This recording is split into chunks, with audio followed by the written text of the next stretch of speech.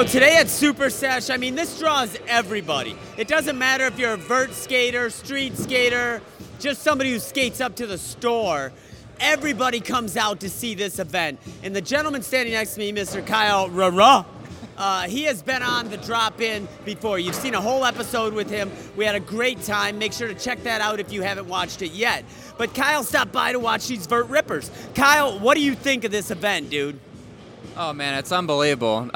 This is something I wish I could do, but it just makes me feel like a kid again to see this. So it's watching guys like you, watching my friend Cam Norn will be here today. Yeah. So I'm thrilled to be here. It's awesome.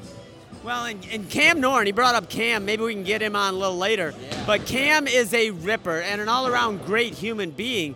Now, with skateboarding, you know, you're predominantly a street skater. You rip transition. You rip it all. Thank you. And a lot of guys your age, they gravitate towards this and continue their progression up onto a 13-foot vert ramp like we have right here.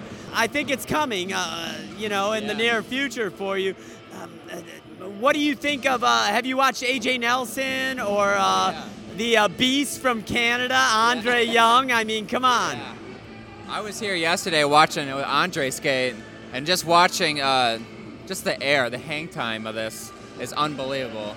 So it's definitely something I want to do. I know I've been hitting you up asking, I want to learn how to frontside air. Yeah. My dad's like, you need to talk to Garold about getting you to do an invert. So we got to make that happen sometime. So I'm looking forward to it, man. It's all good stuff. So now, out of nowhere, you're wearing white shoes. I tried to wear white shoes once before, and all I did was stare at my feet. Do you find yourself staring at your feet? This is like my hangout. This is like I was skating like the mini ramp for a little bit, but it is like, these are just my chillers. I just kind of hang out because it is distracting.